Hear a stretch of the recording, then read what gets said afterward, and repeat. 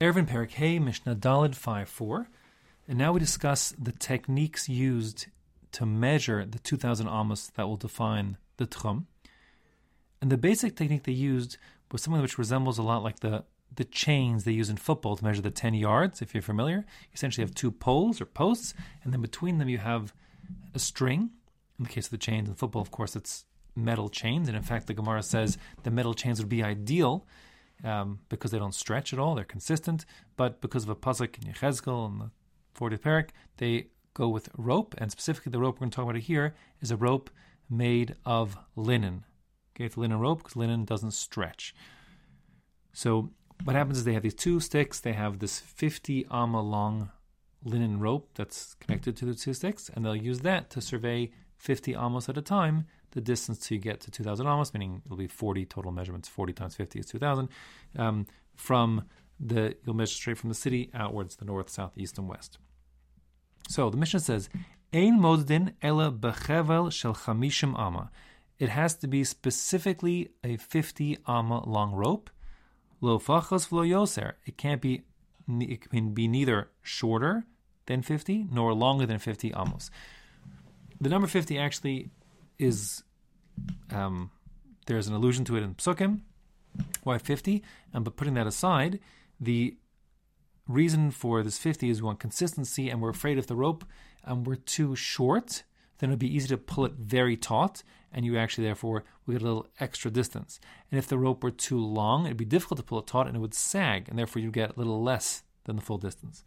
And therefore, we're going to go with exactly 50.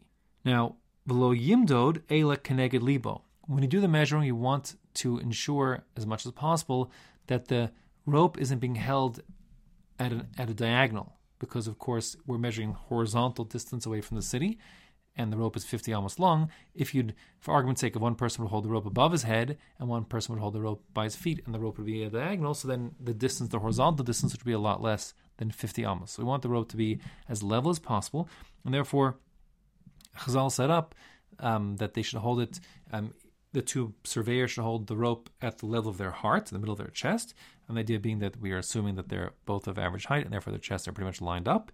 And also, if you hold it too high or too low, the sort of parallax issues, it's difficult to tell if the rope is level. And we want that to be easy. We want the rope to be held level, and therefore both hold at chest height, keneged libo, opposite their hearts. Now, something to consider, which is, the Mishnah is considering now, what if the surface, the topography of the land between, throughout the tchum of those 2,000 amos is not flat? So the question is, do you include the contours or not? Meaning, for argument's sake, let's just say there's a steep hill in the middle. Do you measure from the surface of the hill, or kind of do you measure as the crow flies, ignoring the contours of the land? Now, the truth is that as far as a doraisa measurement would go, let's say you have to measure the distance between two cities to figure out the rules of Egla Rufa, when that applies. For example, or if you have to figure out for Ir HaMiklat purposes, the closest city, how that applies, and so on. So, putting those cases aside, the point is, when you do that measuring for a doraisa, you actually include the contours of the land, the surface. So you'd go, like, so to speak, along the ground and figure out exactly the distances based on, like, if an ant were walking, so to speak, or whatever, a ball were rolling or something, a wheel. Now, in the case of Eruvin, tchum, we're going to be lenient. We're going to let people ignore the contours of the land. That, of course, will give us necessarily a longer distance, meaning we'll be able to go further out because you won't lose distance as you're going up and down hills. The reason why we're lenient when it comes to Eruvin is because Eruvin is just a din d'Rabbanan. That's what we paskin, and therefore we're going to be lenient and have our 2,000 amos to be a little bit bigger than it would be if we actually measured along the surface of the ground. That being the case, the Mishnah says, Hayam moded, if a person, the surveyors are measuring with the ropes, v'higia lagai, if they get to, it's like a valley, o lagader, or to a pile of rocks that serves like a fence of rocks. Mavlia v'choz lamidaso. So then, if it's short enough that they can just, hold the rope right over or under the span of the ditch or valley or rocks, so then it's just, you can ignore it. If, however, it's too big, let's say, for example, the valley is, is 100 amos across. So that being the case, you wouldn't be able to have one person stand in the ditch and one person standing out the ditch and ignore the surface. So you actually would have to have two people spanning the ditch. And since it's impossible where they're standing, they'd be allowed then to go aside, like move parallel to the line they've been measuring up to now, until they can find a place they could do the measuring without either person have to stand on the tall mound or in the deep ditch. And that's called being mavliya, swallow it up. So in so doing, you enable yourself to get the same distance measuring, because remember, you're measuring in a straight line from, like, say, the center of the city due north.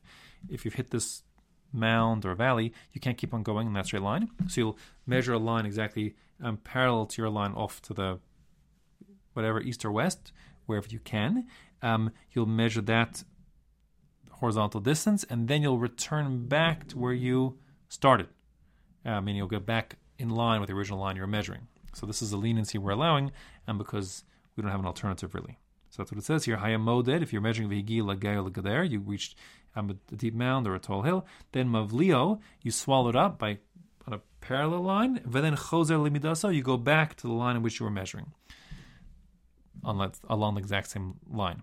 Now, the Gemara considers the possibility of this being since impracticable if, like, say, for example, you hit a proper wall or a very steep mountain. If you hit a wall, and there's no way to do this practically, so then the halakha is you're allowed to actually estimate. They're going to have to estimate where it's impossible to estimate, but we're going to try to avoid estimation as much as possible, and therefore,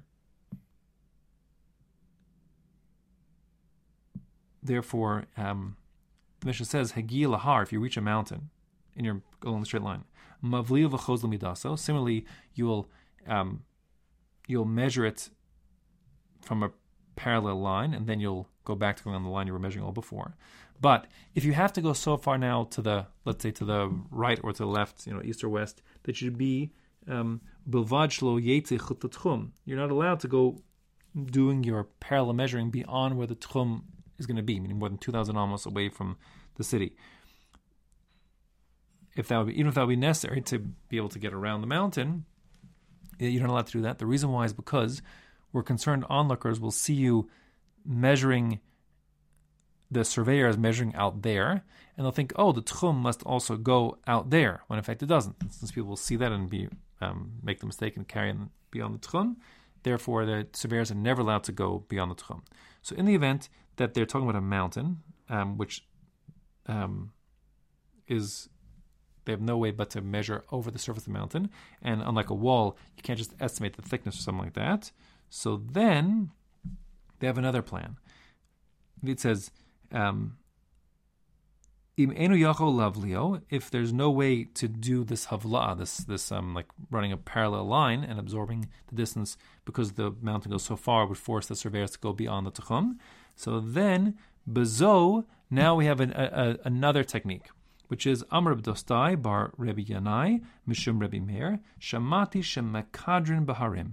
I heard, says Rebbe Dostai, the son of Rebbe Yanai, in the name of Rebbe Meir, that the technique is to, literally means to like drill through the mountain.